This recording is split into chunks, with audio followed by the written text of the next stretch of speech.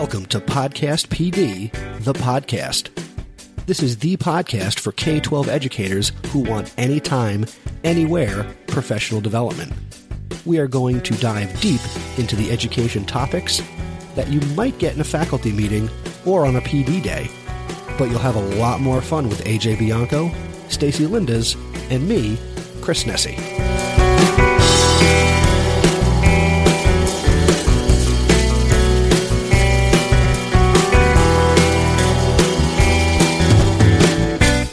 And welcome back to another episode of Podcast PD, the podcast.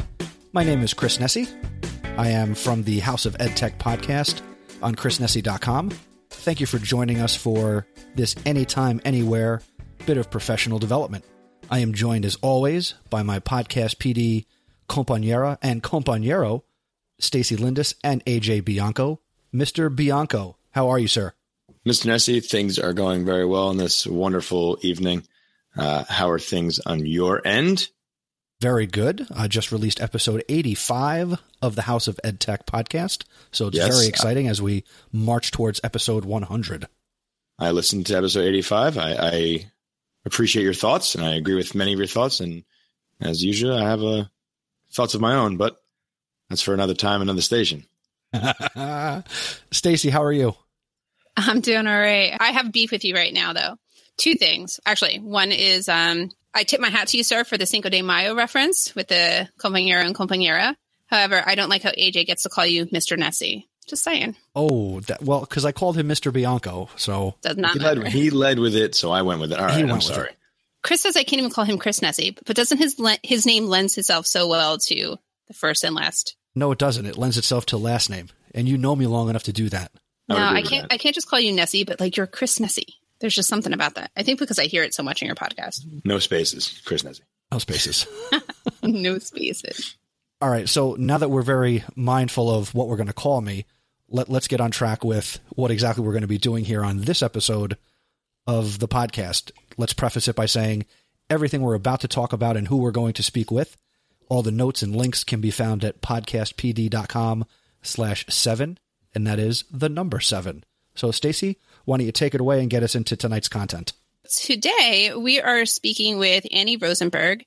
Annie is a TCNJ graduate and a 5th grade teacher from Central Jersey. She is a passionate educator who likes to experiment with technology in the classroom. Outside of the classroom, Annie teaches yoga to adults and kids. And today, we're going to have Annie on Podcast PD to talk to us about mindfulness. Annie, can you tell us a little bit about yourself and your educational background? And a little bit about your mindfulness background? Sure. I'm a 5th grade teacher. This is my 4th year teaching. And I really started with all this because I've been practicing yoga for about 6 years. And then a few years ago, I participated in a mindfulness-based kind of food cleanse that got me interested in mindfulness kind of as another aspect of yoga. And after learning more about it, I got in touch with a former teacher in my district, Trish Mealy, who now works in schools and corporations as kind of an outside provider with mindfulness. And she came and did a mindfulness training at my school. Well, we took the Mindful Schools Mindfulness Fundamentals course, and that helped us kind of develop our own practice. Then we took the next course, the Educator's Essentials, which kind of gives you the curriculum and teaches you how to bring mindfulness into your classroom. So I used that this year and I did my graduate school research on mindfulness and also completed my 200-hour yoga teacher training. So now I'm using mindfulness and yoga with my students and then also teaching it outside at a studio. Cool. Now, is that mindfulness class that Trish taught, is that the one that I attended for I think it was 6 weeks after school?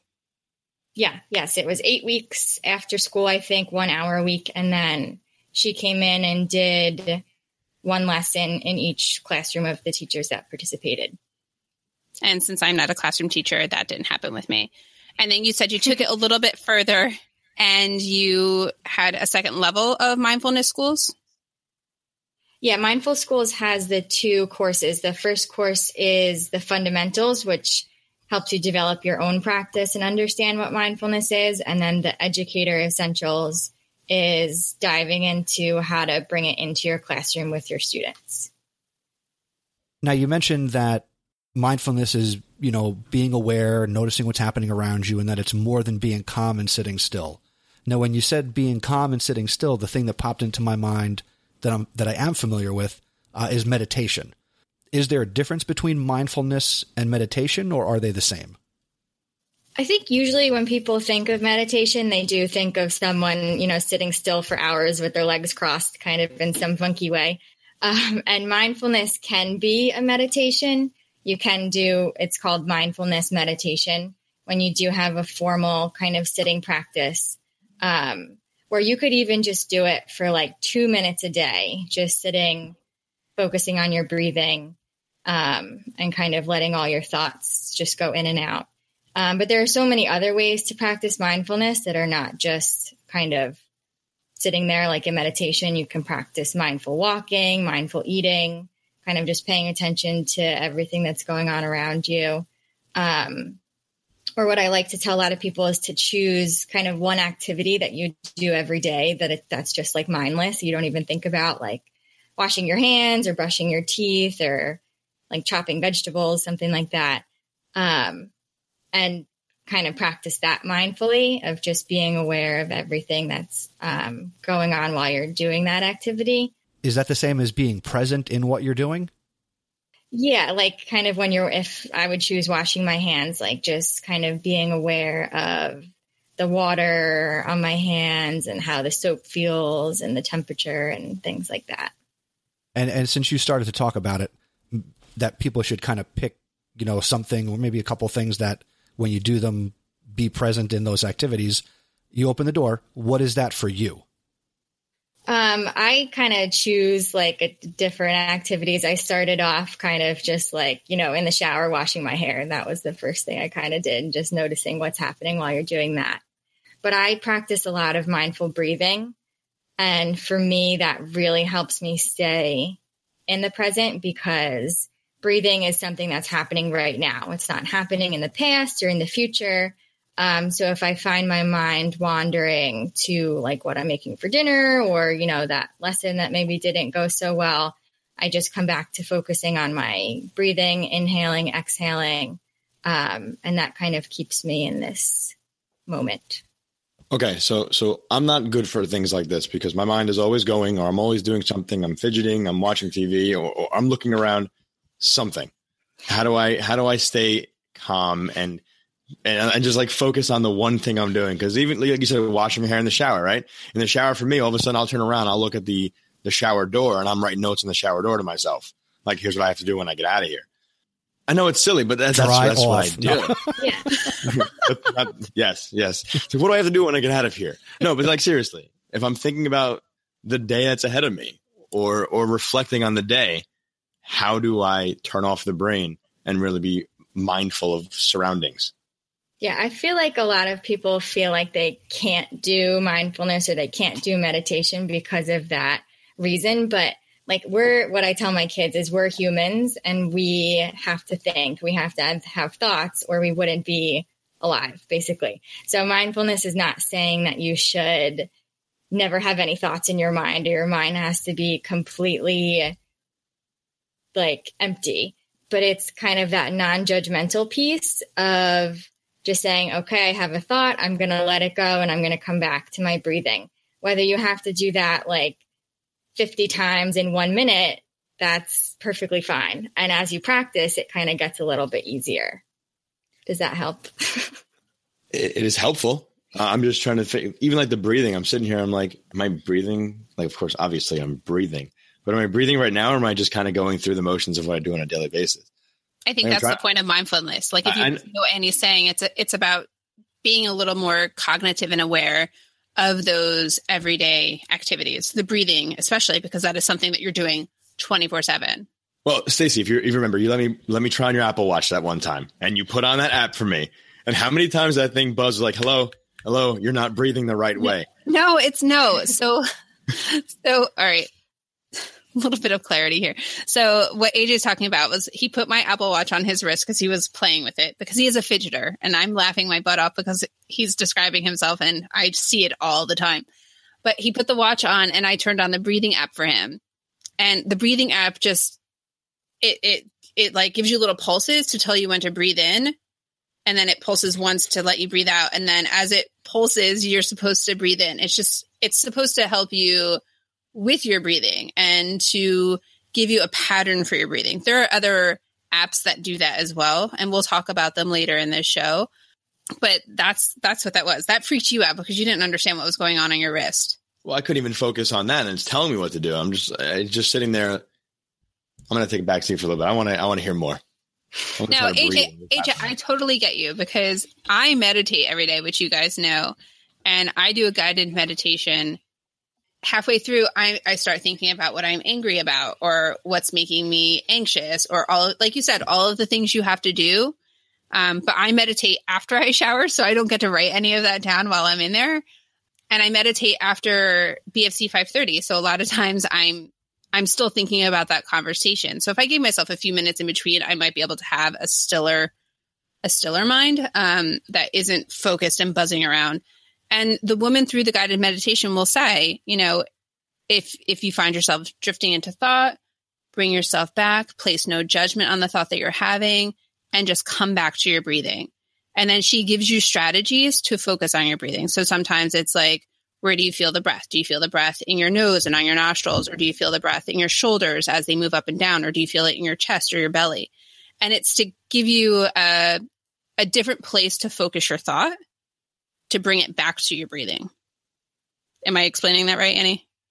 Yeah, definitely. And I think like if you're going to kind of start a formal practice, which I probably don't even do it as much as you do. I try as much as I can, but I find it hard to have like that formal sitting practice. But I would even just start with 1 minute, like putting on a timer and just sitting with yourself for 1 minute.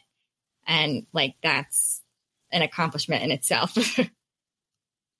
So Annie, with everything that you've said about mindfulness and what AJ has said and, being present or not being present, I feel that while I don't do it formally or with intent, I find that now that I think about it, a lot of my day, I'm really not thinking about anything, whether when I'm driving to school or between classes.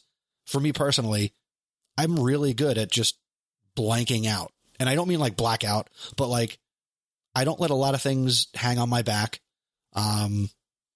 I don't worry about a lot of stuff. So I feel like I am a lot of times in the moment. Yeah. I mean, that's awesome. I feel like that's definitely kind of something that's one of a kind with a lot of teachers. Cause I feel like normally you're hearing teachers saying things like they've got too many things on their mind. So I think a formal practice might be a little easier for you since you already kind of feel that way than someone else who kind of has a million thoughts running through their mind. Chris, are you sure what you're describing isn't like autopilot? Like when you say driving, you have no thoughts. Like sometimes I find that I can get from West Windsor, Plainsboro all the way home and I don't really remember making turns and all of that was autopilot. So what you're describing is completely different, right? Yeah, completely different. I mean, there are times where I will, on my commute, I won't listen to music. I won't even listen to podcasts. And I will, I will just drive in silence and I will just kind of be with my thoughts and I will be obviously focusing on where I'm going, but notice the tree. I see the trees, I see the sky. And that's just like my commute. But in general, I don't typically have 1,000 thoughts running through my head. If a thought comes along, I will focus on it and, I will deal with it. But for the most part, I'm just kind of, like a feather in the breeze. Nice. That conjured up a Forrest Gump type of image for me. That's what I was going for. That's amazing because that's just not me. Me neither. That's just not me. It could be. No. I would love that to be the case, but I highly doubt that. Agreed. Annie, how can people like AJ and myself who are relatively new to this concept, how can we bring this into our classroom? And where do you recommend that people like us get started? There's a bunch of different apps and things you can use in the classroom. We use Airtime, which is on the Go Noodle website. It's definitely a little more for younger kids, but they kind of put on a video of this balloon going up and down and you breathe with the balloon. I'd say it's probably not more than a minute or so. And then at the end, it kind of takes you around the United States. So like you'll start in New Jersey and then go somewhere else, like the next time you do it, and it'll give you facts about that state. So they like that. And they have an airtime space, which takes you to different planets, things like that. But you could always use calm.com too. I know a lot of teachers in my school who use that with their students that maybe don't necessarily have, like they don't have a lot of training on mindfulness, but the Calm works for them. With those, the shortest ones I think are 3 minutes, which could be a little long for the kids if they're just starting. But if that was like after gym or lunch or recess, I think the 3 minutes would be fine for them. We also, in the beginning of the year, when I introduce it, I usually use some picture books about mindfulness and things like that for the younger kids. And I also teach them about the brain science behind it, of why mindfulness actually works and why when you're stressed and you're angry, your brain kind of shuts down and doesn't let you kind of make important decisions or remember what's on your test, things like that, and how mindfulness can help your brain kind of get back to neutral. So I think that would work well in a middle school or high school classroom, kind of showing them the science behind why it works. And then with that, we also use like a glitter jar, which I've seen have become a little popular lately, where you just fill like a mason jar with warm water and glitter glue and shake it up. And then you watch the glitter fall to the bottom. And that kind of acts as your thoughts being all shaken up and then settling down as you breathe and as you watch the glitter.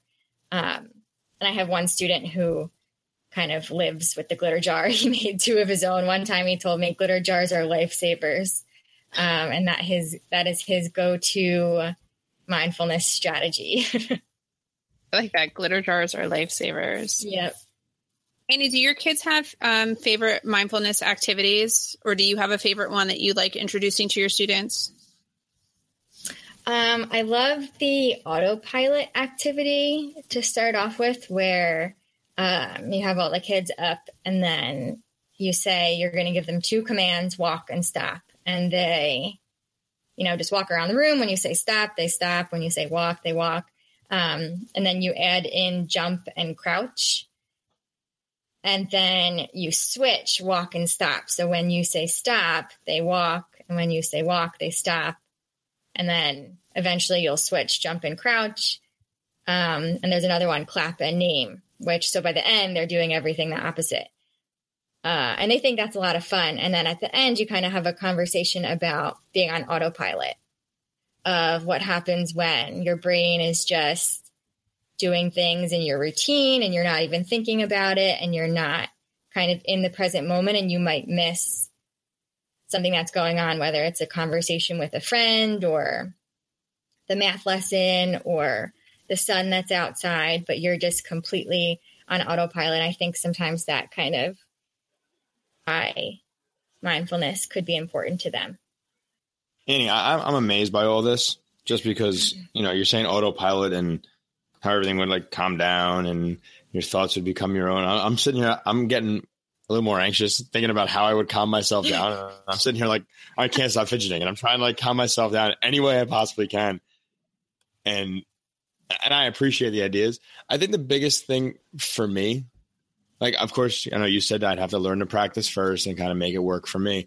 But when it comes to middle schools or young adults, how do I get this started with them who already think they're too cool and don't need to be bothered with something like this? Yeah, I think, like I said before, I think the brain science could work for some kids who are more of like a science mind. But there's also so much out there right now with like sports teams using mindfulness and big companies and things like that. So I think maybe showing them how it's like really this big thing that's happening right now, and all these big sports stars and celebrities and all those kind of people are using it too. Maybe that would kind of get them to buy in a little bit more. But, like I said before, it may seem like they're not into it, but they really might be still getting something from it. Or maybe they might have a realization one day that, this could work for me. or maybe not, and that's okay.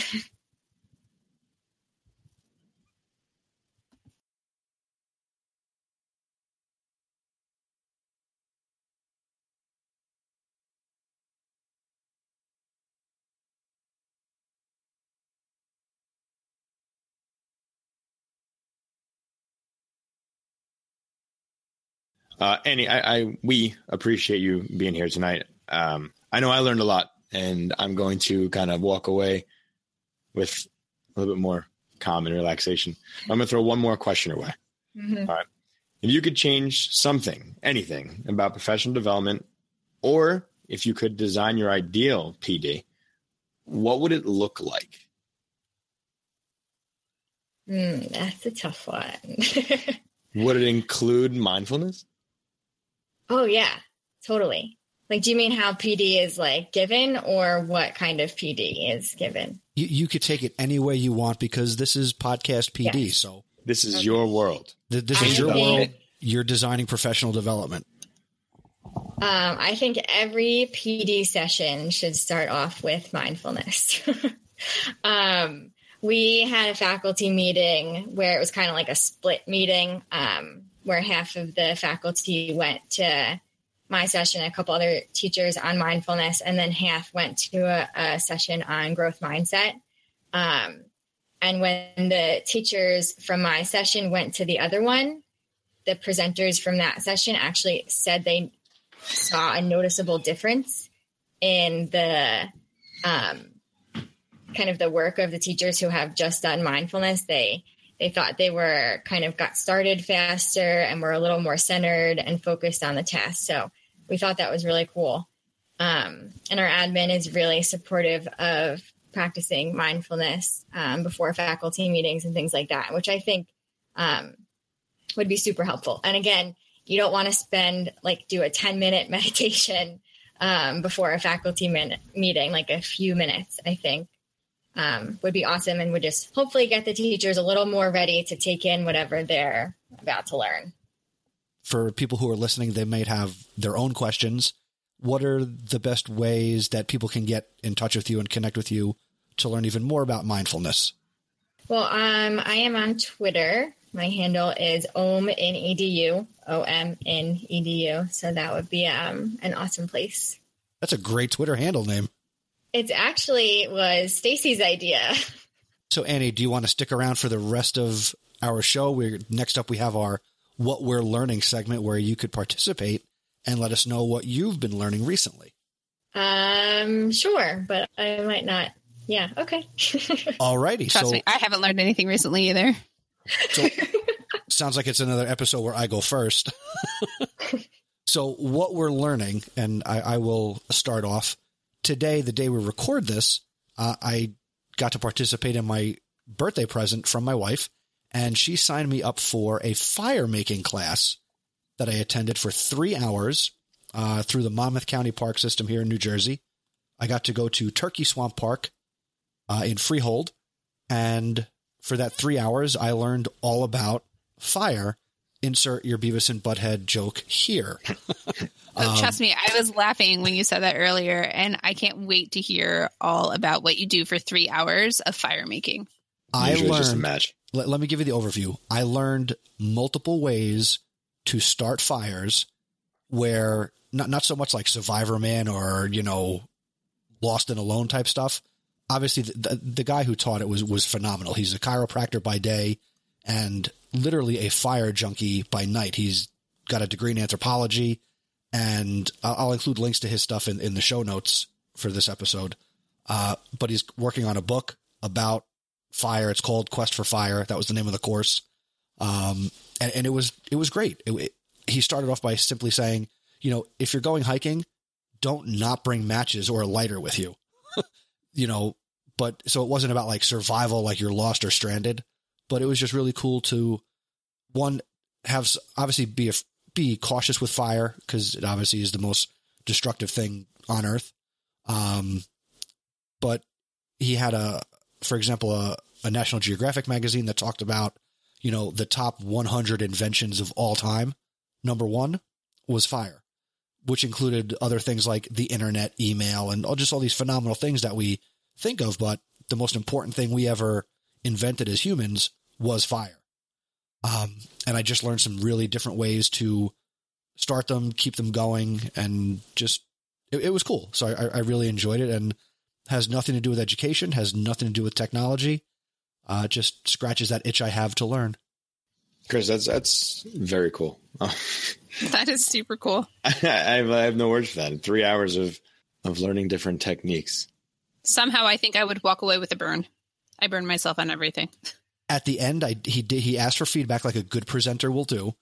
And I commented, that I'm a teacher and I would do more. And it was 3 hours. I would take a 4 or 5 hour class in this and just continue to learn and try these different techniques. It was that much fun. It was outdoors, right? Yeah, it was outdoors. In a wooded area? Yes. Because Turkey Swamp Park is pretty wooded. We were in an area where they recently did a controlled burn. Okay. And it rained for a part of it. AJ, it looks like you added something to the show notes. So I learned how to set fires. What are you learning about? Okay, so my learning is taking me all over the place. So in my school district, for our teacher evaluations, we have something called an SDGP, which is a self-directed growth plan. And this year, my growth plan with a team of teachers was using formative assessment to help students in a blended learning classroom. The next year, we're already thinking about our SDGP for next year. And I am leaning towards using a student-centered classroom for differentiation. And I have been pulling articles and looking for people who use student-centered classroom in their field, in their classroom. And I am still trying to find people who can kind of lead me in the right direction of how their classroom or their students' experience in their classroom has really improved, from a traditional way of teaching versus the student-centered method. I'm looking for somebody who's either experienced student differentiation or even just a teacher just trying to throw different ideas together. So my classroom is already basically a flipped and blended classroom to an extent. And I want to add a student-centered piece and personalization of learning so that students really walk away with something a little different, but I have to show evidence of growth. So I'm trying to research as much as I can, and I'm reaching out to you, the listeners, that if you know of anybody, or if you do this yourself, oh, that sounds like Stacy knows someone. Well, we'll talk about that. But honestly, if you're doing something with student-centered learning or personalized learning or learning menus or anything of the sort, and you have seen or experienced growth in your classroom, please feel free to reach out to me or us or Podcast PD. And I would be grateful, as I have this to do for an entire year next year, so I can present this to my administration at the end of the year in 2018. Okay.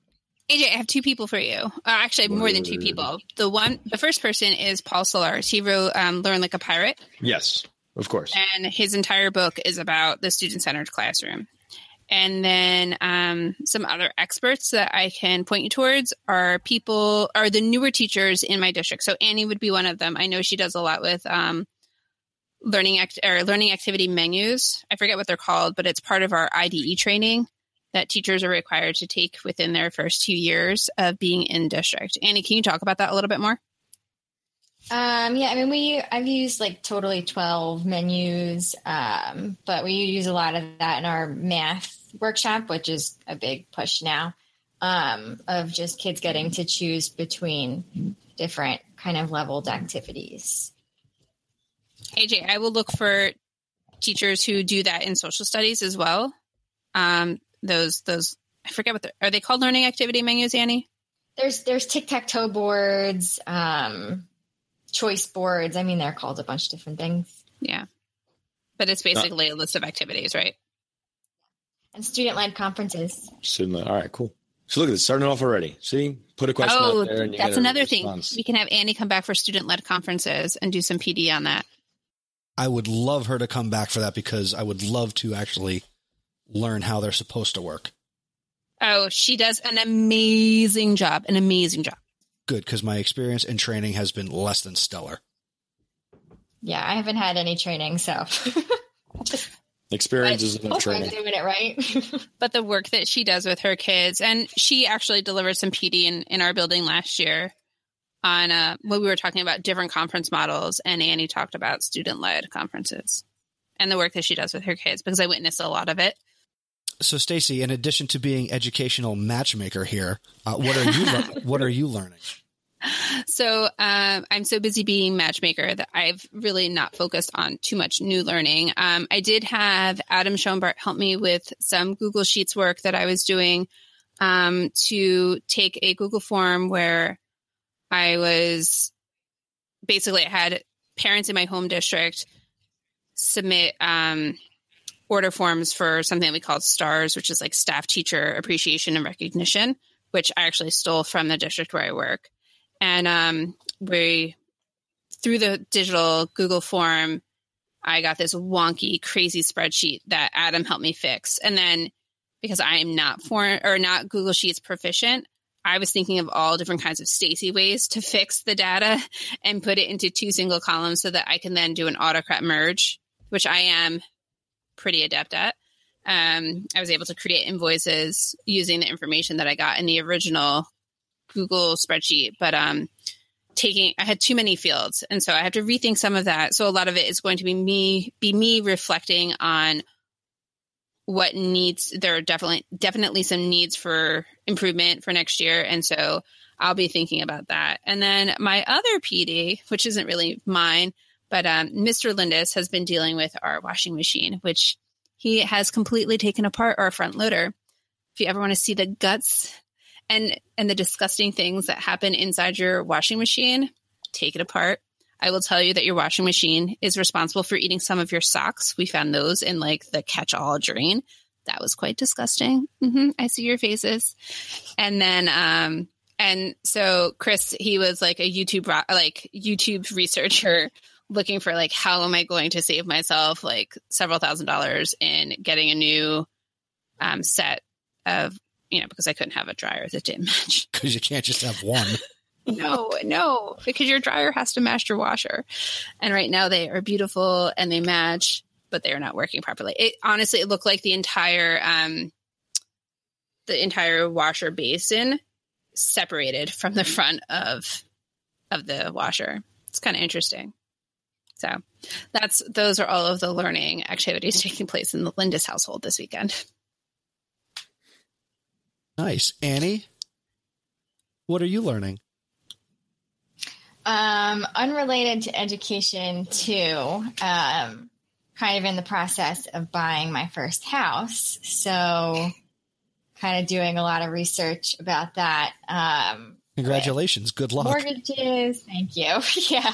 That's why I need to learn about it, mortgages and locations and taxes and all that kind of stuff. So I'm trying to do a lot of research on that. And where are you going for your education? The Google. I would also recommend talking to people who have also done it within the last 2 years. Yes. Yeah. I know a bunch of people, so they're going to help us. So with that, I think we can transition over to feedback, because we got some feedback since our last episode. So I'm going to cue this up and then we can react to it. And actually, it's like a personal message that was directed right at AJ. So here it is. AJ, I did not know you were in a podcast with Chris Nesi, or that you have a podcast with Chris Nesi. I'm listening to House of Ed Tech right now, and he just mentioned the podcast PD, and I immediately, aside from hearing your name, I'm like, oh, I know him. I think that's such an amazing idea. Why don't districts allow people to attend or listen to professional development through a podcast? So I have to check it out. That's totally awesome. I've been thinking of wishing, again, my districts that won't ever do it, but would do webinars.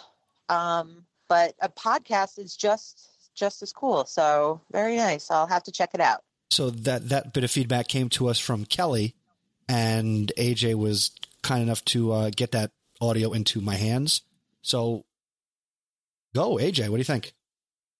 When I heard that this morning, when she said that to me, I was, first of all, amazed that more districts don't do podcasting or webinars as part of PD and growth for our teachers. And she's onto something. And I think that we need to make a push to definitely find a way to have administration listen to us and figure out ways that we can use it in our classroom and beyond. And if it's professional development hours for teachers, why not? I mean, how many podcasts have we recommended and listened to that have actually helped us in our profession? Countless. Is that the right answer?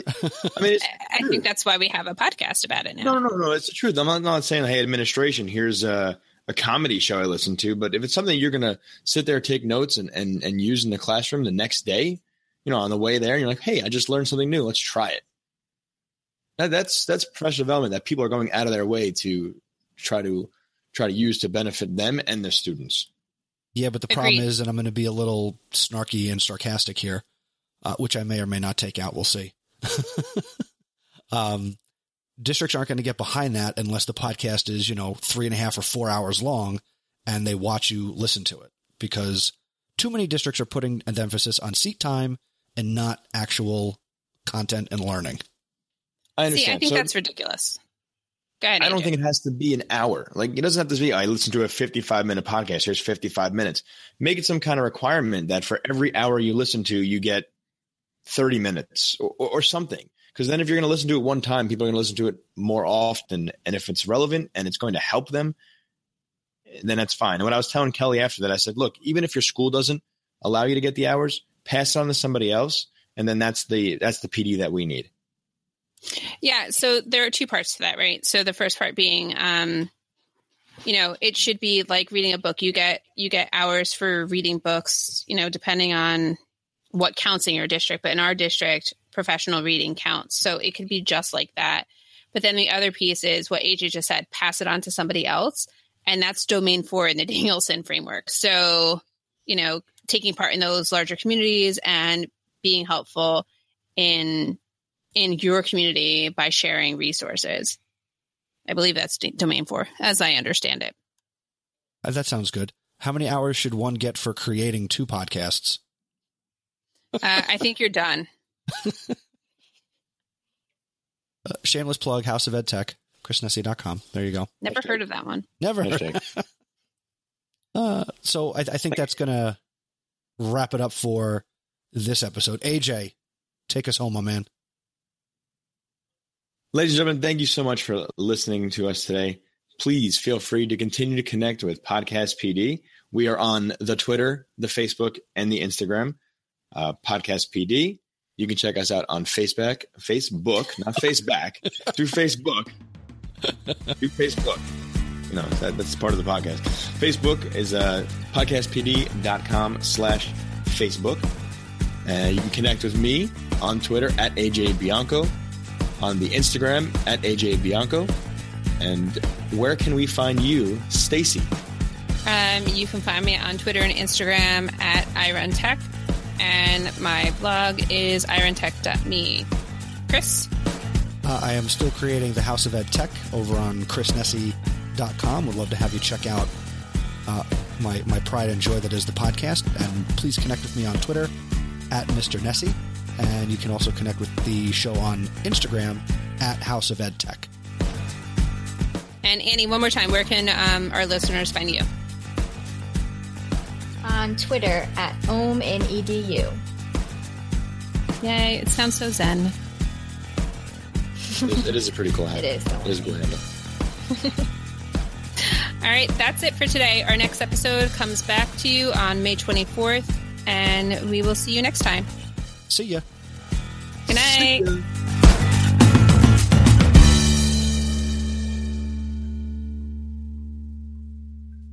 Podcast PD is a proud member of the Education Podcast Network. The Education Podcast Network. Podcasts for educators, podcasts by educators. For more, go to edupodcastnetwork.com.